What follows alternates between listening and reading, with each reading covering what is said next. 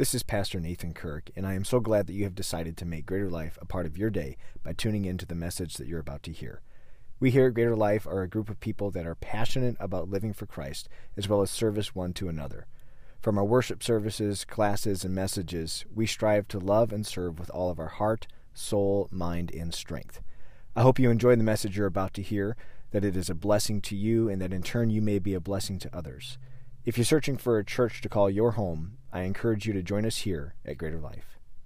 Kind of know anything about the traditions of Passover, and one of the things I mentioned last week is it is the oldest traditional meal with meaning and significance known to man.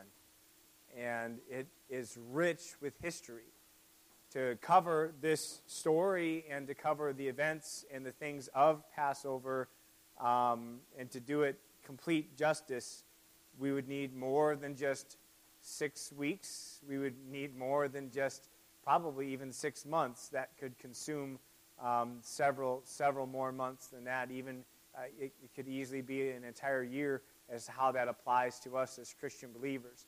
Obviously, we're not going to do that, but what we are going to do is just continue to dive a little bit deeper and take away some more layers of this, or explore some more layers of this as we get a little bit deeper. And truly, throughout all of this is not just the importance of the story or the events, but it's also the application that's so vitally important. What does this have to do with Christians today? Why is this important for us to even observe this? Hopefully in this lesson, that'll begin to help to explain a little bit of that today while we get into another layer of Passover. But before we do that, I kind of want to grab at least one of these microphones here tonight and want to just see if there are any, do a little bit of a recap from last week. Is there any review or anything that anybody had from last week that particularly stood out or that you enjoyed or maybe didn't enjoy? That's fine too, I guess. Anything that particularly stood out or anything of interest specifically regarding this subject, Passover?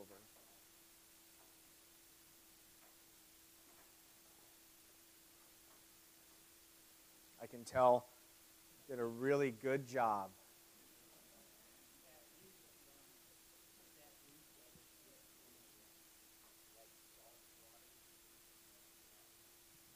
One second, brother.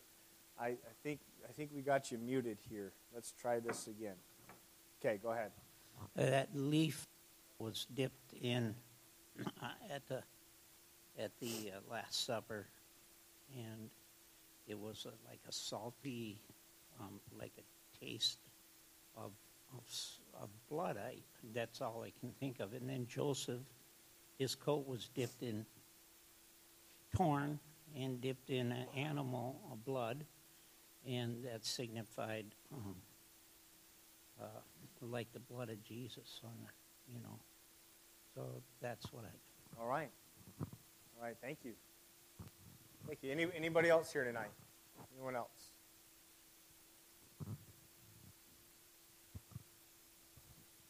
Considering it was the longest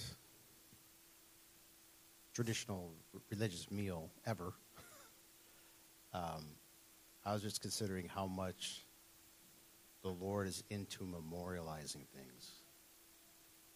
And personally, I'm not at all. So I have to kind of be intentional. So I did that last week with somebody, but like we need to remember, we need to recollect, we need to celebrate. It's good. It's good. Right. Some of us are not. If you're one of those people that's not very sentimental, can you raise your hand?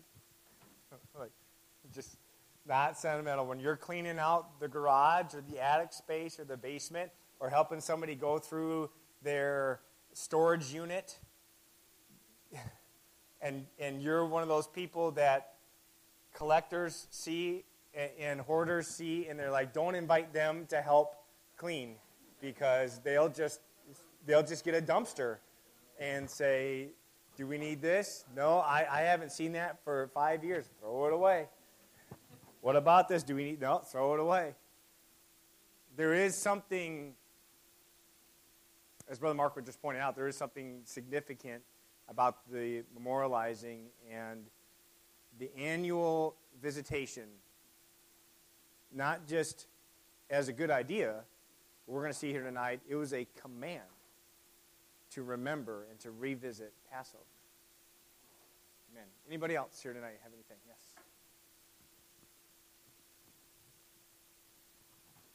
Last year, my sister-in-law gave me a book called Book of Mysteries, written by Jonathan Cahn. So I went through the whole book, wrote notes, and it was all about the Hebrew, different meaning in comparison to our English language. I totally enjoy that, and I love what you're doing here.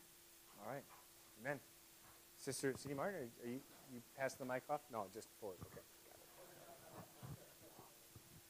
All right. Well, I don't want to belabor this point too long. That could be fine, but we want to make progress. 1 second here.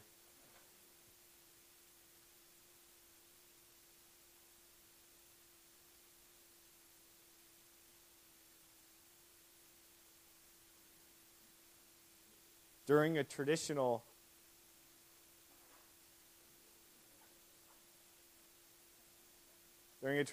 Passover meal, that is one of the aspects of it, is the children have some questions that they ask.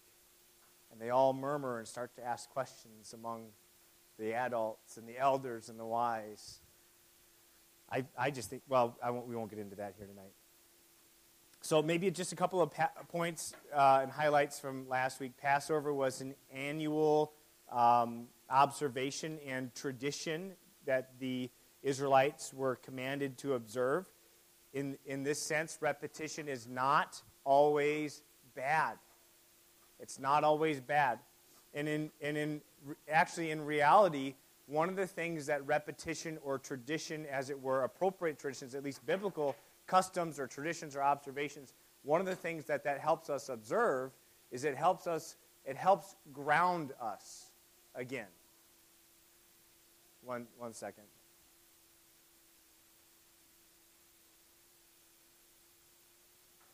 It helps ground us. So why do we need grounding? Why did Israel need grounding? If you just take a cursory view of Israel's lifestyle, one of the things that the children of God, the people of God, which is no different from us today, one of the things that they continually did is they continued to look outward at other nations. They saw other gods and the way that other gods did, other cultures did things with their idols, and they started to adapt some of their practices. They saw other nations in the way that other nations had kings, and they started to adapt some of their practices. And the more that they were looking outward as a progressive group, right, the more damage that actually began to do. I think we need, it's not just an okay idea, it's vital for us to get back to roots, get back to foundations, get back to our beginnings and the formative places in our lives, in our walk with God and in this kingdom, to re-ground us, because we can start to begin to look, and our eyes can begin to look and wander a little bit. Just because it's new doesn't mean it's better. and quite frankly, there's nothing that's new under the sun. It's just repackaged and put in a different way. But when you trust in God and follow His ways, but the only way to do that is what we find here is the significance of regrounding ourselves. Well, how do we do that for ourselves? One of the ways that we do that is we get back to doctrine. We get back to doctrine. We get back to our salvation and this crucial entrance into the kingdom of God, that we can't forsake that. I think that's a very huge takeaway from Passover as far as why that's important. I think getting back to our roots in our foundation is not regressive. I do believe that getting back to our roots and our foundation in this book is God's will. I just saw a post somebody forwarded me from the author of my favorite book outside the Bible. My favorite book, it's called Enemies of the Heart. It's by Andy Stanley. And I don't like everything he's written, but I do like this book, and I think it's really solid. If you deal with hurts that you felt and difficulties in your life that other people have perpetrated on you, this would be a great book for you. But he wrote this social media post, and somebody forwarded it to me, and it says something along the lines of, Christians don't need to worry about the accuracy of 66 books. They just need to model their lives after Jesus of Nazareth. And I thought, that's terrible. Because you don't know who Jesus is unless you have 66 books to tell you all about Jesus. I was just so dismayed, and so I burned all of my Andy Stanley memorabilia. No, I didn't do that. Right? Yeah, he's getting out there. But what is that? That's progressive Christianity.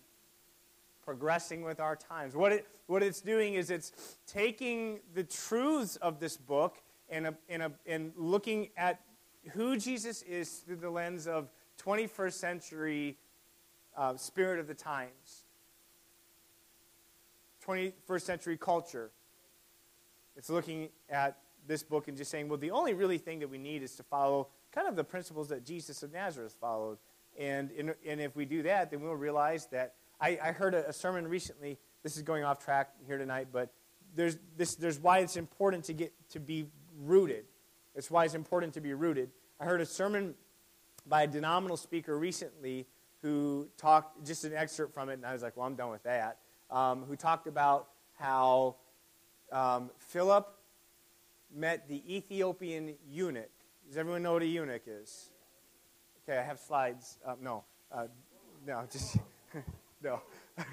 Well, anyway, with dictionary definitions. I don't know what you guys are thinking.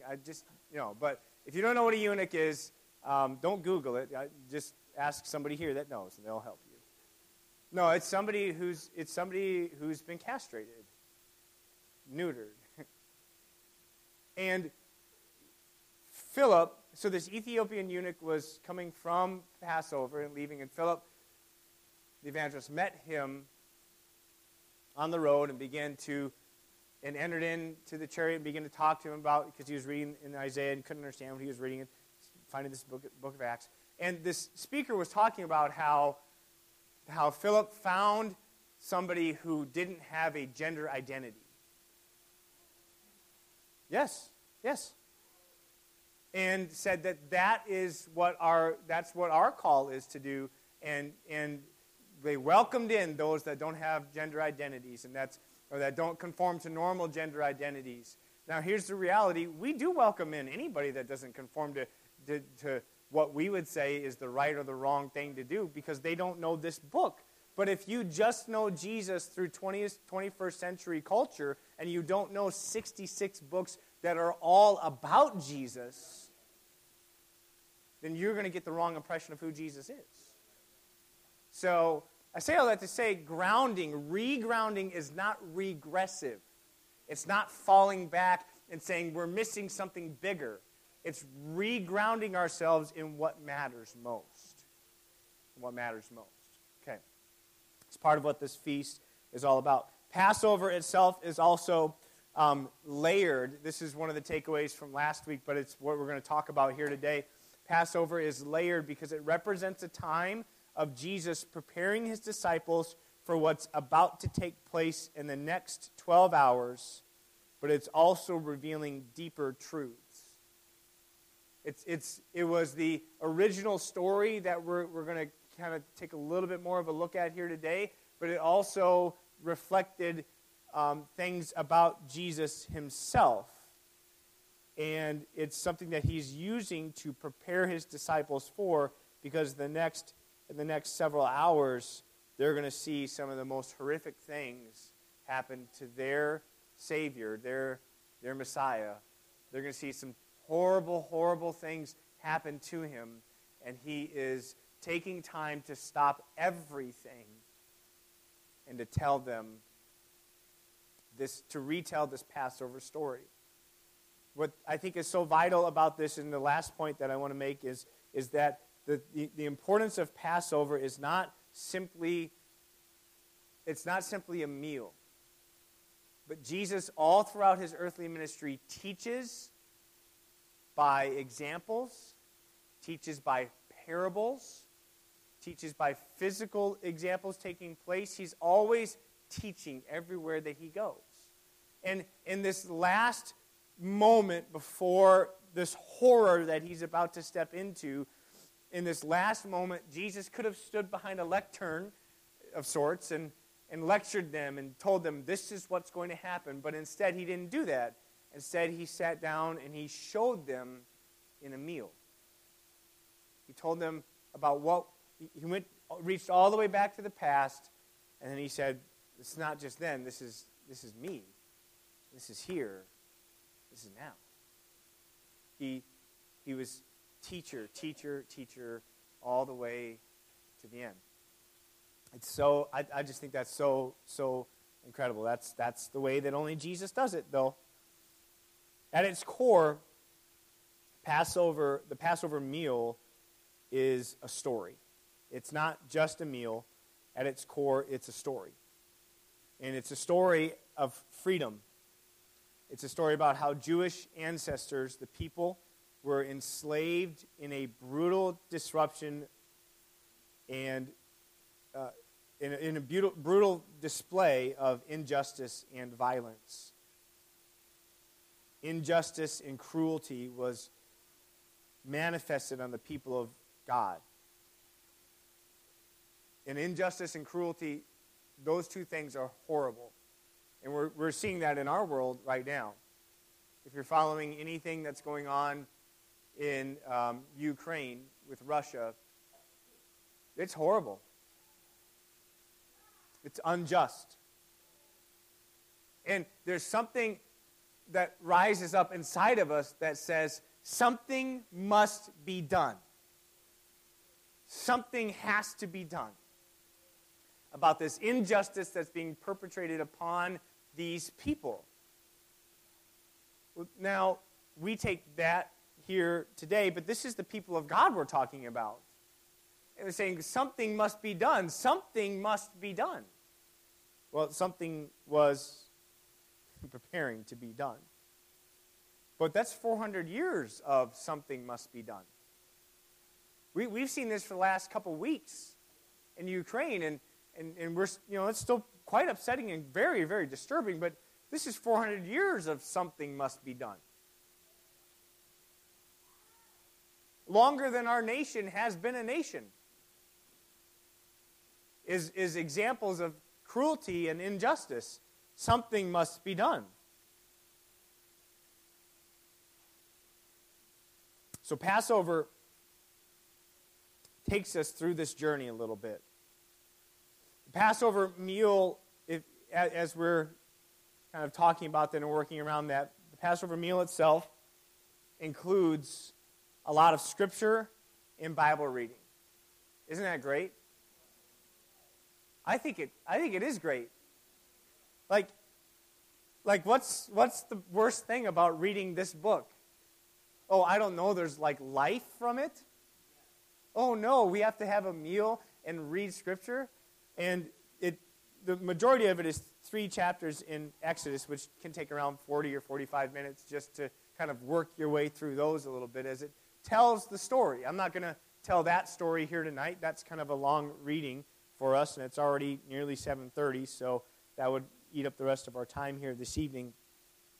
But I'll take your attention to Deuteronomy chapter 26, which kind of gives the Reader's Digest version of this. 26. Probably actually shorter than the Reader's Digest version of it.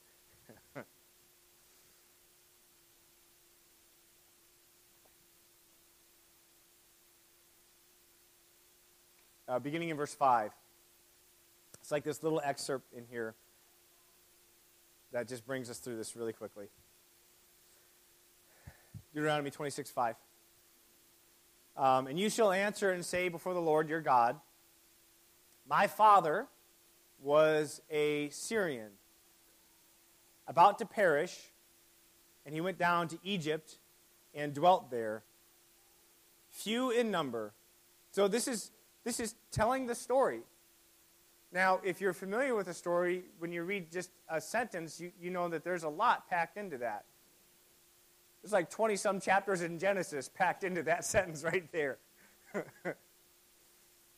Remember the story in Genesis where, and we talked about this a little bit last week, where the book, maybe we didn't mention this last week, but we've mentioned in the past, where the book starts out like universally. It starts out in the universe, the cosmos, and then it comes down to global, and then it comes down to like national or a people, humanity, and then it comes down to Abraham as a people, and then Israel as a nation, and that's just over 50%. It's about 55%, 53% of the book of Genesis is that story. But the rest of the story of Genesis is essentially surrounding one man, Joseph. It comes to a screeching halt around Joseph. And the details of the story matter because this is how God's people get to this place where they need to be delivered. The details of the story matter. So you read this sentence and you say, well, that's kind of a lot packed in there. But the story is this, is you have these 12 sons. I'm going to go through this really quickly, so don't worry about taking too much of this in. But as you're in a Passover meal, you're telling the story. You're telling a story about how Israel has 12 sons, and it's the 12 tribes. And you have, starting at Reuben all the way down to Benjamin. There we go. And right before Benjamin is Joseph, and he's a special boy. And Joseph starts to have these dreams that really start to irritate his brothers and even go so far as to irritate his mother and his father. And there are these dreams that he's having about everybody bowing down to him because he's so special.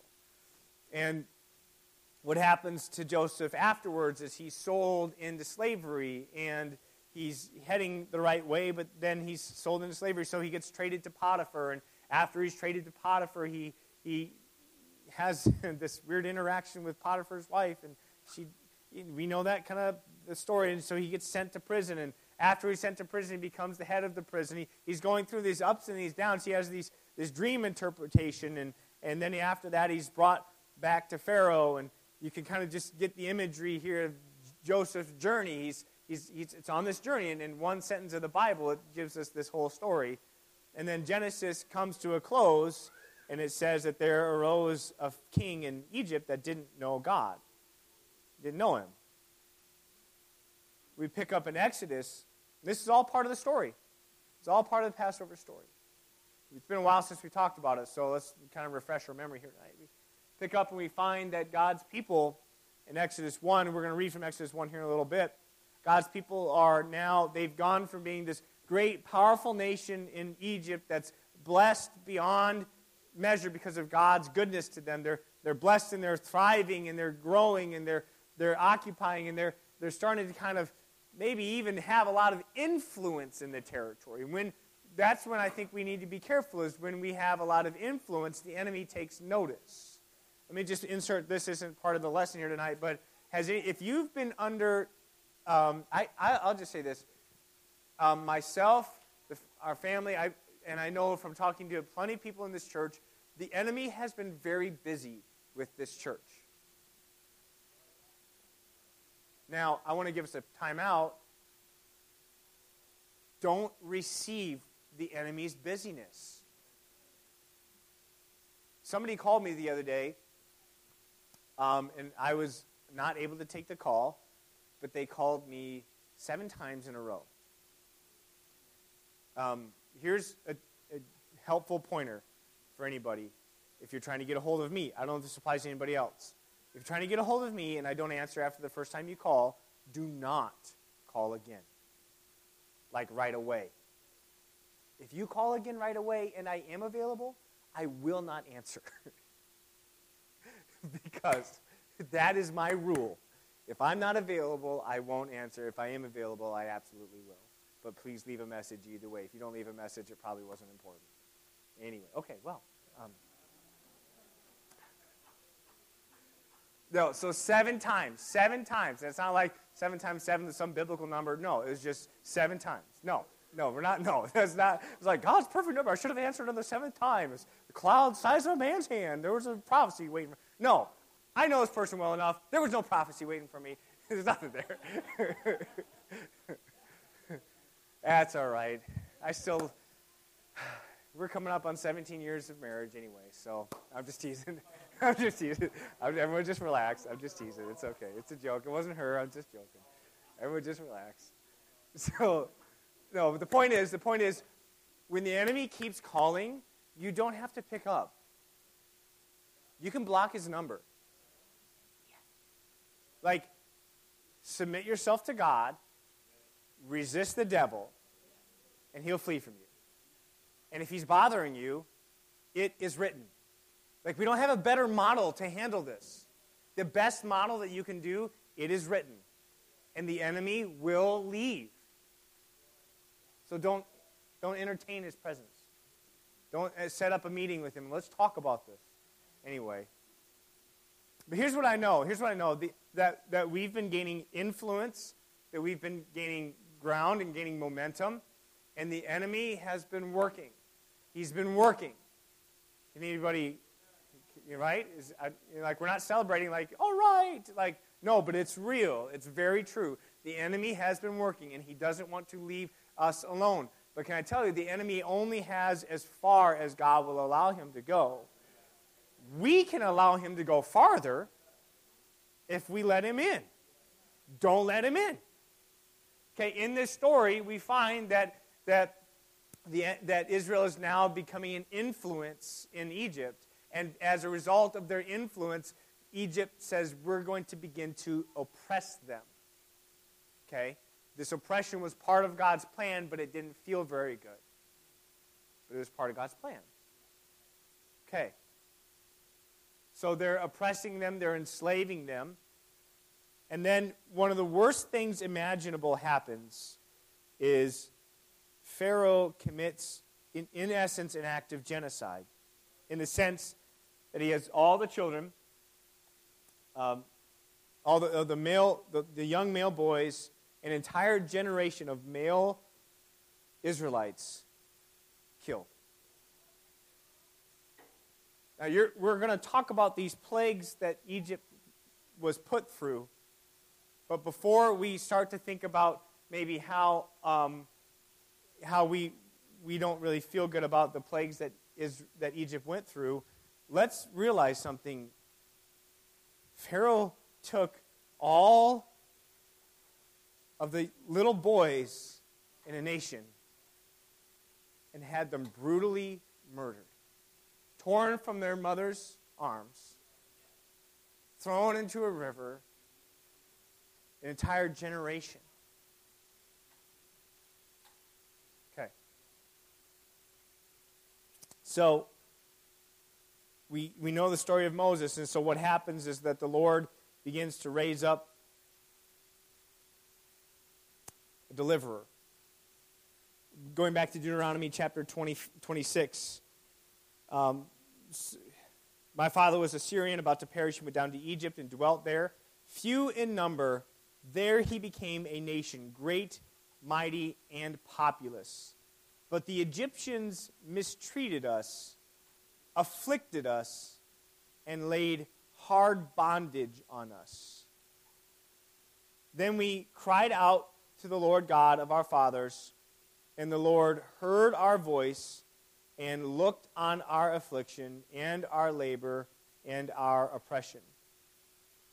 And then there's this really cool verse that is repeated a number of times in the Old Testament, and you see it throughout. So the Lord, this theme throughout verse number 8, so the Lord brought us out of Egypt with a mighty hand and an outstretched arm, with great terror and with signs and wonders. This is where we see the introduction of Moses at that point, being introduced into the story. And I'm just going to go through this really quickly.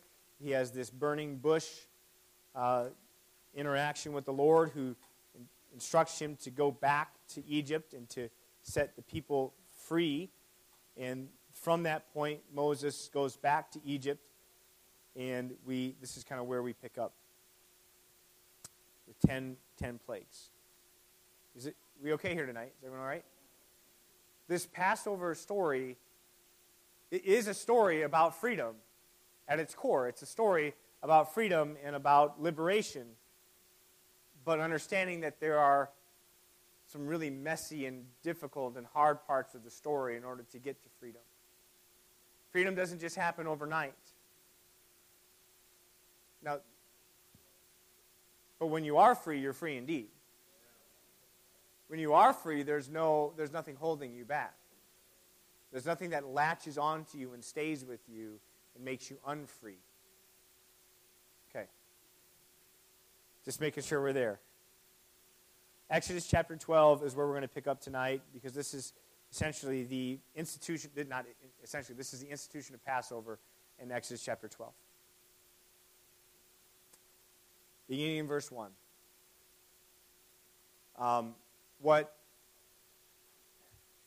If you've ever been to a traditional Passover, you'll hear a lot of reading, and in this reading and a lot of the back and forth, you'll even hear some singing in Hebrew. I don't know if you ever,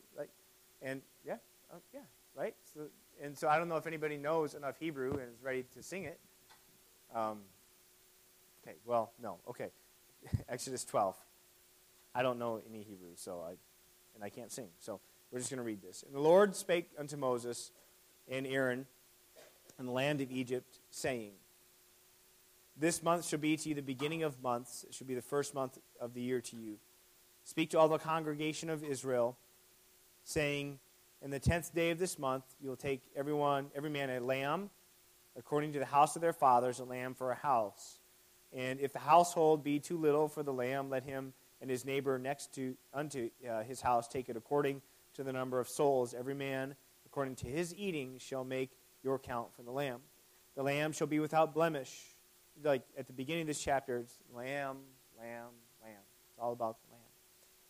A male of the first year, you shall take it out from your sheep or from the goats, and you shall keep it until the 14th day of the same month, and the whole assembly of the congregation of Israel shall kill it in the evening. And they shall take the blood and strike it on two sides of the post on the upper doorpost of the house wherein they shall eat it. And they shall eat the flesh in that night and roast with fire in unleavened bread, and with bitter herbs they shall eat it. So there's two aspects right there of Passover, is the lamb and bitter herbs. We'll talk about that in a little bit. Eat not of it raw, nor sodden at all with water, or like boiled with water, but roast with fire his head and his legs, and with the pertinence thereof, or the entrails. And you shall let nothing of it remain until the morning. That which remaineth of it until the morning you shall burn with fire. And thus you shall eat it with your loins. So look at this. You shall eat it with your loins girded. You dressed and ready to go. Your shoes on your feet. Your staff in your hand. You shall eat it in haste. It is the Lord's Passover. There's a part where we're going to get to in a little bit about unleavened bread, which is the third major part of this meal, is the lamb, bitter herb, and the unleavened bread. These are the main parts of this meal.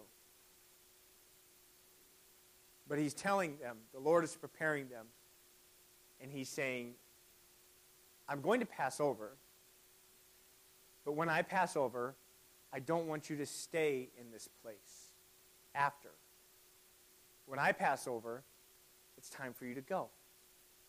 Get ready. Don't get comfortable. Don't get comfortable. Verse 12, For I will pass through the land of Egypt this night, and I will smite all the first. So this is the 10th plague, right? I will smite all the firstborn in the land of Egypt, both man and beast, and against all. This is so, God's just so cool. Against all the gods of Egypt, I will execute judgment. I am the Lord. Like a boss. He's just like, I'm going to come in and do this. By the way, so everybody knows, that goes without saying. No, it doesn't. I'm going to say it. I am the Lord. And the blood shall be to you for a token upon the houses where you are. And when I see the blood, I will pass over you. And the plague shall not be upon you to destroy you when I smite the land of Egypt. Let's just keep reading because this is so good. Is this all right tonight? Okay. And this day shall be unto you for a memorial, and you shall keep it a feast to the Lord throughout your generations. You shall keep it to a feast by an ordinance forever. Verse 15, 7 days shall you eat unleavened bread. Here we find it. Even the first day you shall put away leaven out of your house, and this is pretty interesting, whosoever eateth leavened bread from the first day until the seventh day, that soul shall be cut off from Israel. And in the first day there should be an holy convocation, or a gathering of the assembly together. And in the seventh day there should be a holy congregation to you. No manner of work shall be done in them, save that which every man must eat, and that only may be done of you. You shall observe the feast of unleavened bread, for in the selfsame day have I brought your armies out of the land of Egypt. Therefore shall you observe this day in your generations by an ordinance forever. In the first month, on the 14th day of the month, at even you shall eat unleavened bread until 1 and the 20th day of the month at even. So Moses called, verse 21, Moses called for the elders of Israel and said to them, draw out and take you a lamb, and he explains the Passover process. Verse 29, it came to pass at midnight, the Lord smote all the firstborn in the land of Egypt, from the firstborn of Pharaoh that sat on his throne, and to the firstborn of the captive that was in the dungeon. He didn't leave anyone out. And all the firstborn cattle. And Pharaoh rose up in the night, he and all his servants and all the Egyptians. And there was a great cry in Egypt, for there was not a house where there was not one dead. And he called for Moses and Aaron by night and said, rise up and get you forth from among my people, both you and the children of Israel, and go. Serve the Lord as you have said. Also take everything. Take your flocks and your herds, as you said, and be gone. And bless me also. And the Egyptians were urgent upon the people that they might send them out of the land in haste. For they said, we be all dead men. And the people took their dough before it was leavened, their kneading troughs being bound up in their clothes upon their shoulders. And the children of Israel did according to the word of Moses, and they borrowed of the Egyptians jewels of silver, and jewels of gold, and raiment. And the Lord gave the people favor in the sight of the Egyptians, so that they lent unto them such things as they required, and they spoiled the Egyptians. Little bit of a lengthier reading here tonight, but I want us to remember the story and what this story is all about. As we're kind of getting into these details and unlocking this a little bit layer by layer, it was so, this last step in this plan was so devastating that Pharaoh and the Egyptians said, get out of here. Go. Just leave. Just go, please. They were trying to usher them out. Take whatever you want to take. I don't care. Just go. Just go. Pharaoh, here's the thing though. Pharaoh had an opportunity to allow God's people to flourish, but he would not allow that. When you read about the story of Pharaoh, you'll find multiple times where Scripture says that the Lord hardened Pharaoh's heart. And maybe when you read that, you might say, well, that's not really fair, is it? Like, what choice did he have? The best way there's lots of ways that this can be explained, and so if anybody has some insights into this, I'm more willing to kind of pass the microphone around. Sister Lee, I'm sure, has something. But But one of the things that is best explained to me is that somebody said he would if he could. He would let them go if he could, but he wouldn't let them go. And so God made sure that he couldn't let them go. He refused. He just refused. He refused. And he even had this, we see that this happened a number of times when he would release them, or he would say, just let the men go and leave your families behind. And he would let the people go, but then he would say, never mind, I changed my mind. Or he would say, stop this plague of frogs. When do you want this stopped? And he said, well, how about tomorrow? And then I'll let people go. And he would continually change his mind. Because in his heart, he had already held them captive and refused to let them go.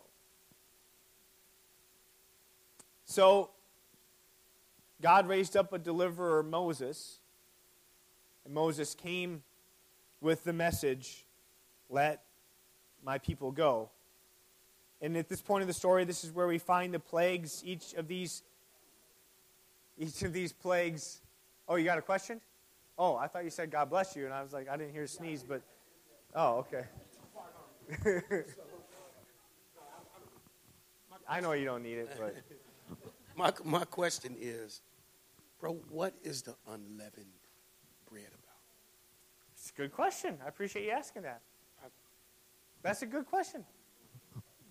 You know what? Thank you for asking that. Because you could have sat on that and been like, yeah, that was a good lesson. Was that a good lesson? Talk about the unleavened bread. What about the unleavened bread? And you go, I don't know what that's like. Well, okay, what's unleavened bread for anybody? Bread without yeast.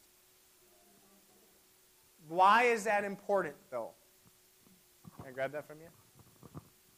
Why is that important? Why were they supposed to keep the yeast out? Because they didn't have time for it to rise. They had to leave. Remember when I was talking about how they stood there with they were dressed to go, they had their shoes on, they had their staff in their hand, and they were eating with the other hand, And they didn't have time to wait for the yeast, the dough to rise and the yeast to act.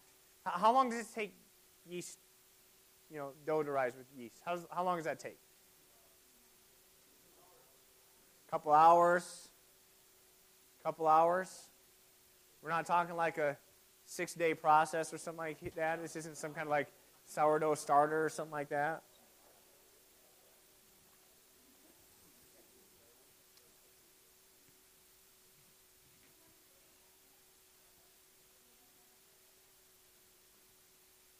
Well, yes. Yeah, it was like a form of yeast. Yeah. Yep.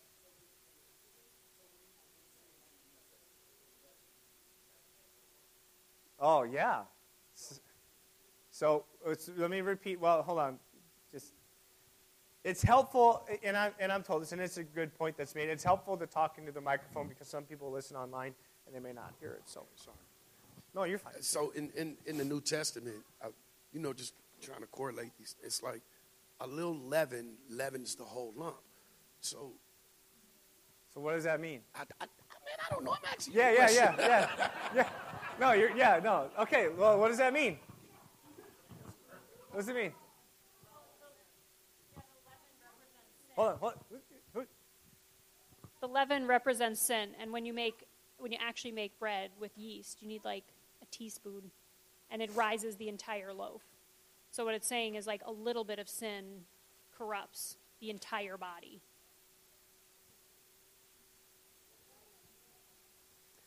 Well, yeah, it a little bit. You don't need to go all out. Because sometimes that's our mindset is, well, at least I didn't insert the blank. Really? At least I didn't do a bad sin. I just did I did one of those little ones. I did a cute sin. And that's okay. I just did a little cute one. It's just a little blemish. It's just a little blemish. But everything, like God puts a premium on holiness and purity. And even this lamb, let's go back to the lamb. One of the criteria for the lamb is that it's without blemish. And he's coming back for a church that is without spot or wrinkle. But we just need to know Jesus. We don't need to know these 66 books. Okay. Great questions, Lee. Great questions. Thank you for asking those. So real quickly, just here's what happens. And I won't go through all of these tonight, obviously in detail. But every plague, we would call it a plague because we know what they are. The Bible calls them plagues. But what we find is that every one of these really natural catastrophes.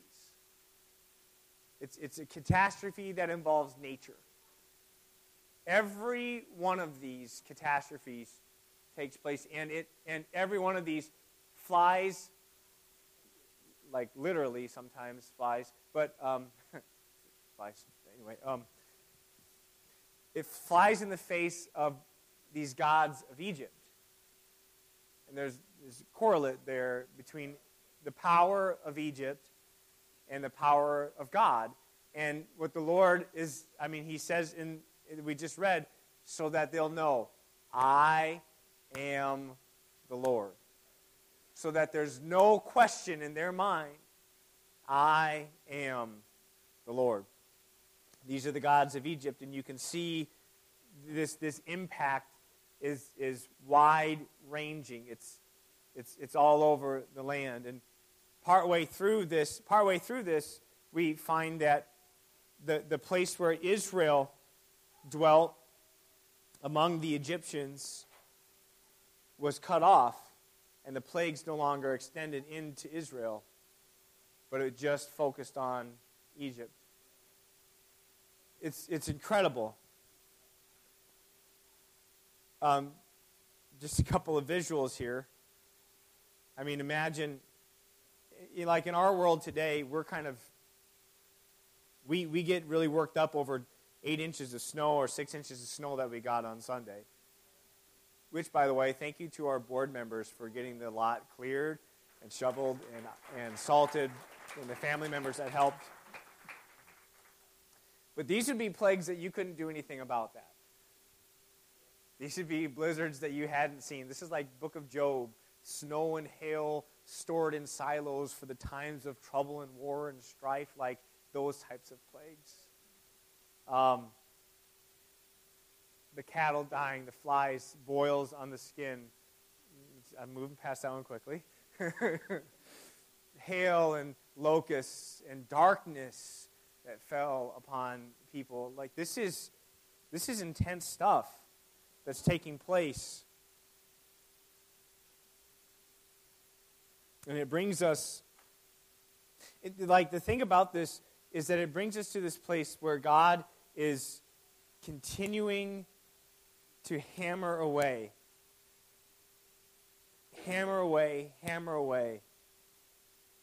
at Egypt. And through every plague, it's like the Lord is saying to Pharaoh, he's saying, it doesn't have to be like this. We don't have to. You want to keep going? Like I do that with my kids when we wrestle, and they don't want to quit. I'm like, it doesn't have to be like this. You want some more? Just say I quit. Just tap out. It's going to be okay. And they never do because they're stubborn. Yeah, I know. Apples and trees. Apples, that's true. I just can't deny that. Apples and trees. I'm just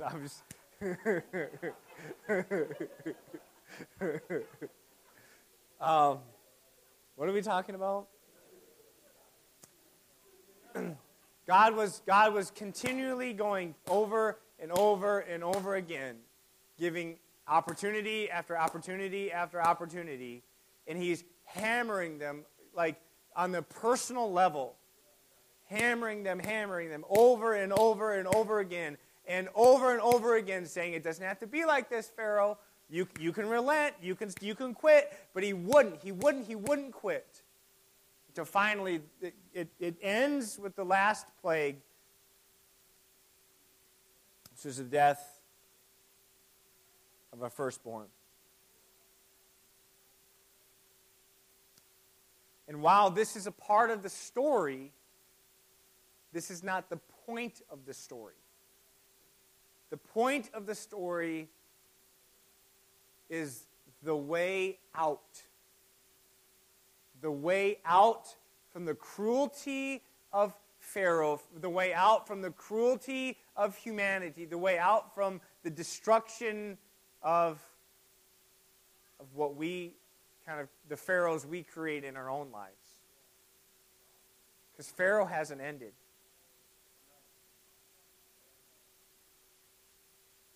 Okay. This Passover meal represents a story of freedom and liberation more than it does enslavement or brutal plagues. So last thing, what I'm giving us over these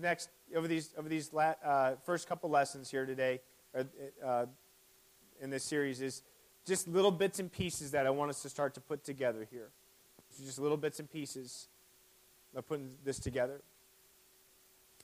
In Passover, I just mentioned this a little bit ago. There are lots of different pieces to it, but in the Passover meal, there are three main things, and this is kind of the last points I'm making about these three main things. There are three main things that you have to have and consume if you're going to consume Passover. Does anyone remember what I mentioned? The lamb, bitter herb, unleavened bread. Now, there's more on the menu if we want to look at that, but those are the three main things. Those are the three main things. If you want to consider yourself having observed Passover, those are the three main things. Unleavened bread. Exodus 12 shows us this, and we've already read a little bit, but let's look at verse 37, because this is where we left off. And the children of Israel journeyed from Ramesses to Succoth, around 600,000 on foot that were men, beside children. And a mixed multitude went up also with them, and flocks and herds, even very much cattle. And they baked unleavened cakes out of dough, which they brought forth out of Egypt. For it was not leavened, because they were thrust out of Egypt and could not tarry, neither had they prepared for themselves any victual. So imagine, and kind of come with me here, not literally with me, but join me figuratively. Imagine this Last Supper that Jesus has with his disciples. And he's bringing them together, and they're all sitting on one side of the table, apparently. To get in the picture. No, they're all sitting on the floor, on cushions, the low table. And it's the first, this first part of their day. Their day is just beginning. The sun is setting, the day is just beginning. And there's this huge thing in front of Jesus, and he's just about to teach them a lesson, and he goes back to the most formative story that you can go to as an Israelite. He goes back to Passover and the story, and you can just kind of if you want to go with him in telling this story, there they are, and they're working through the story. But in Matthew 26 is where we find Jesus telling this story, and he's got all his disciples sitting around, and he's commanded his disciples to go and prepare the place, so they prepare it for Passover.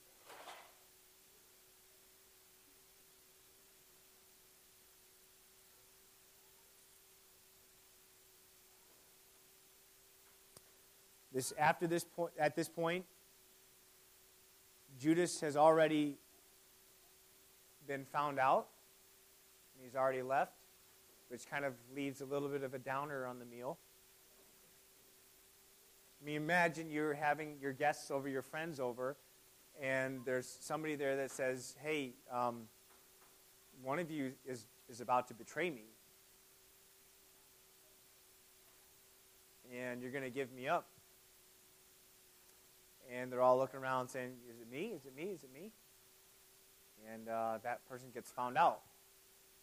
And Jesus says, in another gospel, he says, whatever you're going to do it quickly.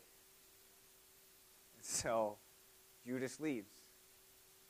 That leaves Jesus with the 11, and that's a pretty awkward, conversation to have right there at that point. Like, oh, how about that unleavened bread, huh? Anyone pass some matzah, or what do we... So they start this meal, and the Passover, remember, this is a meal. This is a meal. So they're sitting around just comfortably in an uncomfortable situation. But what do you do in an uncomfortable situation? You do what everybody does. You just kind of try to make light of it. And you keep moving on. And then you start to eat, and you start to say, okay, well, we're going to eat now. That'll kind of brighten the mood a little bit, right? So he takes the bread, and he starts with bread. And it's this unleavened bread. And he breaks the bread, and he starts to hand it to everybody. He says, here's some bread, and here's some bread, and here's some bread. And here's some bread. Have some bread. And they're all saying, well, this is familiar. This is familiar because this is Passover. This is familiar for us. This is normal. So let's eat this bread. And while they're eating this bread, Jesus, this bread is associated with the need to leave quickly, and we can't they're having all of these memories about what this bread is supposed to be about, and they've maybe and even likely talked through this and talked through what this unleavened bread is about and why it's so significant and why it's so important. And so Jesus says to them, he says, oh, by the way,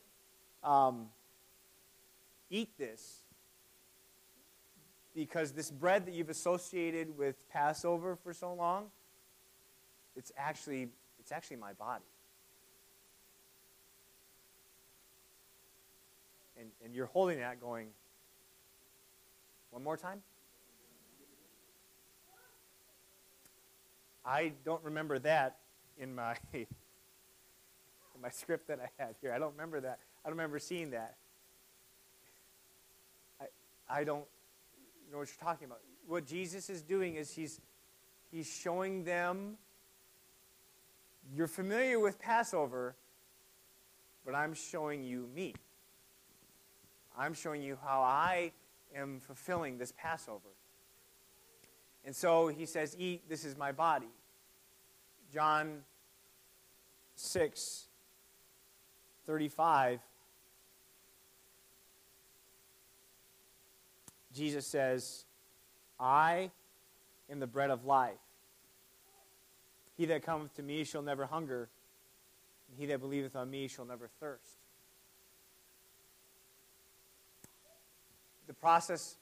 So what's the process of making bread? Well, the process of making bread is you got to kind of like get these ingredients together and mix it all up, and you have to knead it. And I don't know if you've ever kneaded bread, but it's a little bit of work. You have to work it over. And Sister Whaley, she's got the motion down. You have to work it over and over and over. You don't just kind of, they didn't have KitchenAids, There was no like shortcut to unleavened bread. You had to make it, and you had to put everything into it and work it over. And then you had to put it into an oven at extremely high temperatures, and it's going to go through this hot, essentially burning process that it has to go through. And Jesus is saying, I'm that bread. I'm about ready to get worked over. And I've got to go through something fierce, fiery. I'm that bread. It's a different meaning. It's more than just a traditional Passover. Jesus is saying, This is being fulfilled in me. But he doesn't stop there. That was the unleavened bread. What was the other thing that is needed? One of the other things, one of the other three? A bitter herb. Bitter herb. In Exodus chapter 1, we read about a new king over Egypt that didn't know Joseph, and set taskmasters over them.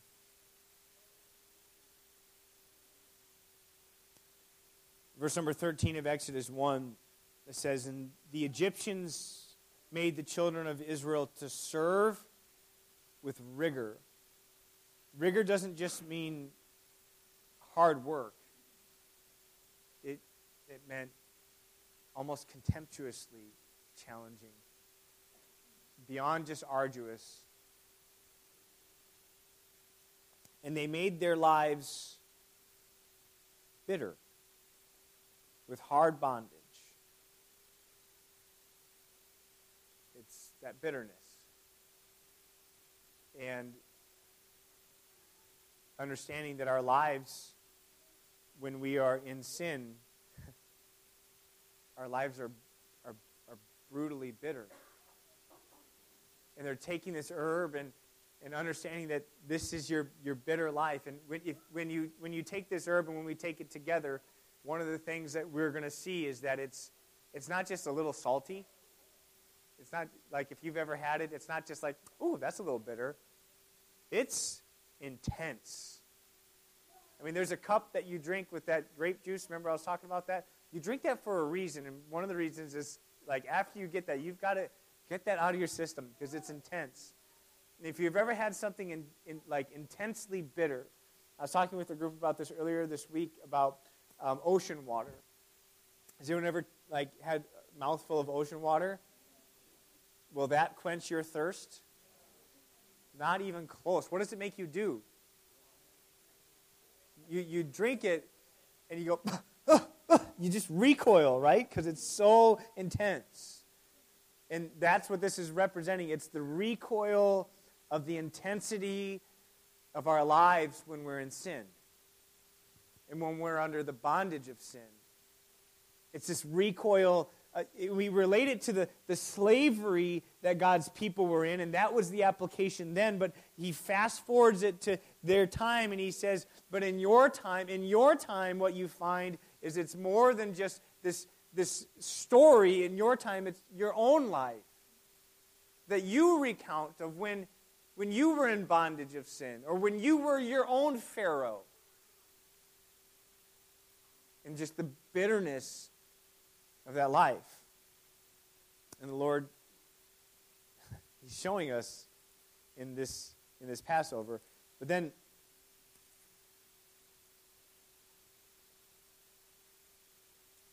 so he's going through this with his disciples, and then what's the third ingredient, or the third part? The lamb. And if you read in the Gospels, in every gospel account of the Passover with Jesus, there was no lamb. I believe because Jesus was the lamb. I just, it's like Isaac saying, where's the lamb for the sacrifice? The Lord himself will provide a lamb.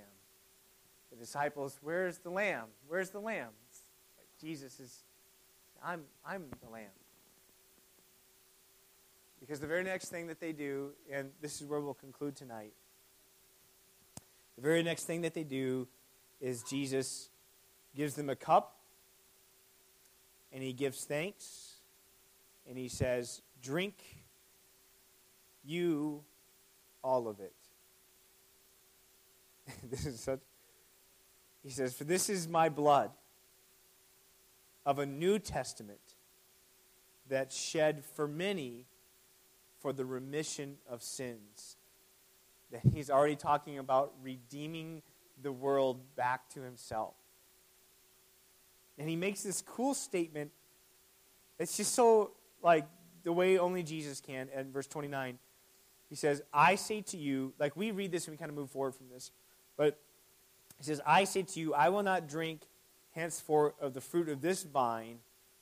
He's like, I'm not going to drink any more of this until that day when I drink it new with you in my Father's kingdom. He was looking past the cross, and he was looking into the kingdom, and he's saying, this is not the end. This last drink that we're about to drink, this is a testament of what's to come. And in this Passover that Jesus has with his disciples, as much as it was a retelling of their past and a regrounding of them in their past, I believe, and I think it's pretty clear, the scriptures bring out that Jesus was also telling his disciples about their future. He was revealing himself to them in a deeper way, that Passover was really fulfilled in him. He didn't come to do away with the law. He came to fulfill it, right? So he's like this Passover that they've been observing, like from time immemorial, over and over and over and over again, has wound its way to being fulfilled completely in Jesus Christ. And that fulfillment continues to apply to us today. No wonder why after that Passover, they go into their land of promise. No wonder why for us as believers that we have a promise. This promise is to you and to your children, to all that are far off, even if as many as the Lord our God shall call. In Jesus' name. And let's stand together here tonight.